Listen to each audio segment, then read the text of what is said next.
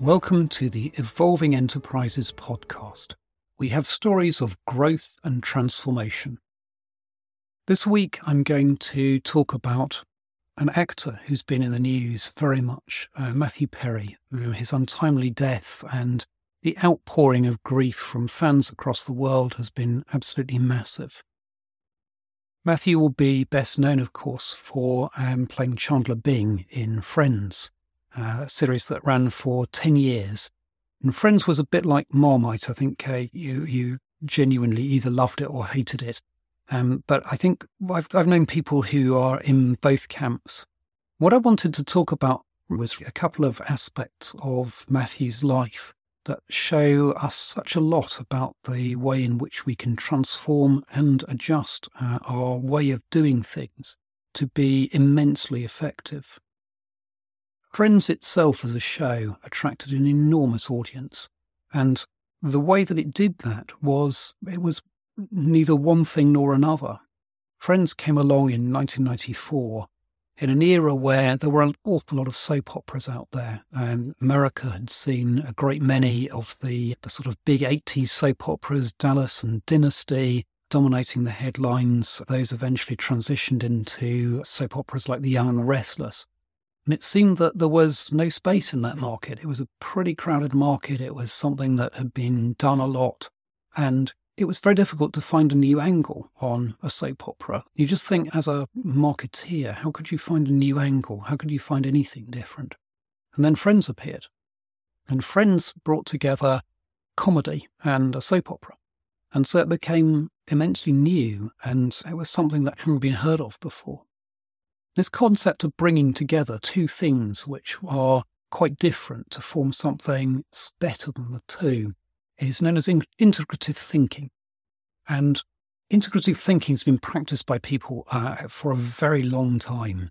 The best example of integrative thinking that I know of was John F. Kennedy during the Cuban Missile Crisis. JFK was under pressure to do one of two things in response to the Russian missiles that had been placed on Cuba. He could either bomb the island or he could invade the island. Either way, he was going to end up killing Russian people. If he did that, then Russia was going to retaliate, and the chances are it would retaliate against West Berlin at the time, and then that was World War III. So right in the middle of the 1960s, there was this issue that had bubbled along and was really likely to lead to World War III. JFK just wouldn't accept that you sleepwalk into a war. And so he made people think about other ways of doing things. What else could you do? What other ways could you solve this? And no one could really think of anything originally. But after a bit, the idea of a blockade came to mind. So back in the 60s, the blockade was actually the strategy they went for. And it didn't really get rid of the missiles. It was very slow, but it did have the effect. The effect that they needed was to negotiate with Russia and remove the missiles in exchange for, I think, some other weapons that were taken out of Turkey at the time. And so integrative thinking has a long history. And integrative thinking, bringing together these two ideas of a soap opera and of a comedy show, led Friends to being an immensely well-respected program at the time, immensely well followed by some people. As I said at the beginning, not everyone liked it, but it was certainly something that was talked about quite a lot. And it had this huge appeal with a certain group of people. What was immensely sad, though, when we look back on Matthew Perry's life, is that he didn't seem to take a huge amount of personal pleasure for the success that he'd achieved. He was earning a vast amount of money per episode towards the end of his time with Friends. He was immensely well known. He was a famous guy. And yet he based his whole idea of what was good on one simple thing, on a metric of, do you get the laugh? And that's quite brutal, really, trying to make an audience see a funny side of something. That's not easy. And it depends, obviously, where the audience are at that time. Sometimes something that could be funny to the audience at a particular time wouldn't be at another. And feeling that you are a success or a failure just by getting the laugh is quite a challenge. similar people have been down that journey as well over the years. There are a great many comedians around. One that really stands out is a British comedian called Ken Dodd. Ken was known for a number of things, not least his tax evasion case. He naturally couldn't help being a comedian. He was a very funny man. And throughout the case, there were moments where the judge had to keep banging his hammer down and saying, "Mr. Dodd, I must remind you that this is a court of law, not a theatre." And of course, the jury were in fits of laughter throughout the entire episode. But what stands out and what we can contrast in terms of Matt Perry's approach versus Ken Dodd's approach was that Ken took a very analytical approach to comedy. He's probably the most analytical comic I've ever come across. He built what was called a Giggle Map. So he started to work on what jokes people find funny and where. And Ken worked predominantly in the United Kingdom, and he worked out that one-liners, for example, appeal very much to Scottish people. Slightly more subtle jokes work better south of the border. But Ken's ability to be able to look at a situation and analyse it, and then come back with, okay, so some things work and some things don't.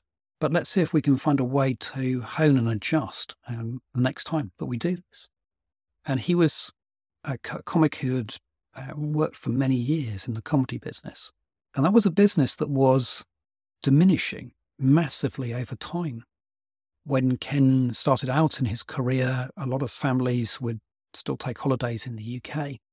Ken's career spanned the 70s, 80s, and 90s, when quite a lot of people began to go on holiday abroad in the UK.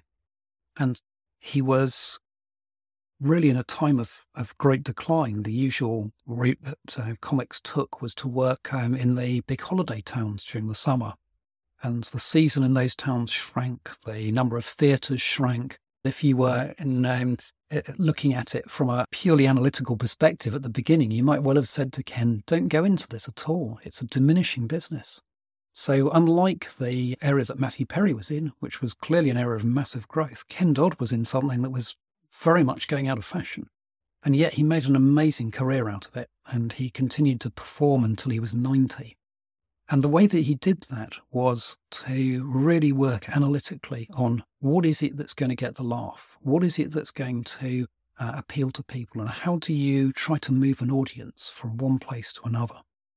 It's something that's so difficult for us to do often, but is essential if we want to transform and to move organisations forward. We need to be in a position where we can get people to think about things in a slightly different way, where we can elicit an emotion. One of the things that Ken Dodd often looked at was, where have the people come from that have come into this show? Have they come from work? Have they come from home? What's it like out there? Some comics will be quite insulated in their nice warm theatre. But is it blowing a gale? Is it freezing cold? What's happening? What's going to be at the back of those people's minds as they come and they sit in that theatre? And then Ken began his act. And the act generally ended up with most of the audience falling about in stitches. Ken had a whole lot of different approaches, but he was one of the few people who would go and work almost anywhere. One of the quotes that I very much like from Ken was when he used to talk about Sigmund Freud. And Freud said that laughter is the outward expression of the psyche. And then Ken said, yeah, but Freud never had to play second house at Glasgow Empire on a Saturday night. For people outside of the UK, Glasgow Empire is a tough venue. It's a venue which, particularly the second house, would be full of quite drunk people who would be really difficult to entertain. And so Ken adapted his style for the audience. He got a really big drum and banged it every now and then, and he brought some very loud things. He brought something that would appeal to that audience. And so he was able to work almost any audience. And he was able to take some of those things that other people might have considered as failure and build on those as a success. So if some of those jokes didn't work, if they hadn't worked in a particular place very well, he was going to keep them on his Giggle Map. And he was going to look at, okay, so what does? What is it that we can use? And that proved to be an excellent source of reference. The very sad and very untimely death of Matthew Perry leads us really to take stock of how you can adapt and change and move forward. not everyone who appears to be successful is. And I think the key thing to learn when we're thinking about enterprises is, what is the measure of success? Matthew Perry's measure of success was the laugh. Can I be the one who gets the laugh? Other people had a slightly different measure of success. And certainly when you looked at Matthew Perry for all those years, he looked like an immensely successful person. So it's amazing to see how different our view is of success. The most crucial questions to ask in any corporate change program: what is it that we're really aiming for? And how do we know we've got there? What is it that we will do, and why? What's the change that we really want?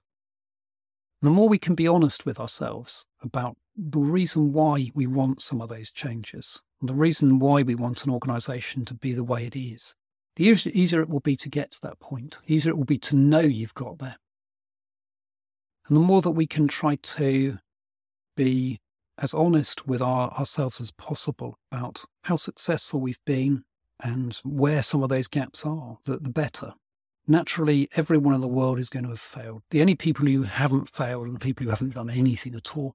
And the ability to really look honestly and stand, I often say, from the ceiling and look down and look at how much have you really achieved and how well have you done.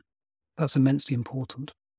And so if only Matthew Perry had been able to take stock that little bit more from the ceiling and take stock of a really successful career, one in which he had entertained a great number of people and made a huge difference to those people, perhaps some of his problems wouldn't have been as great as they were.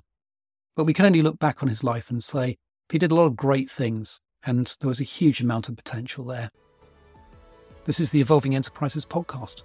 Thank you for listening.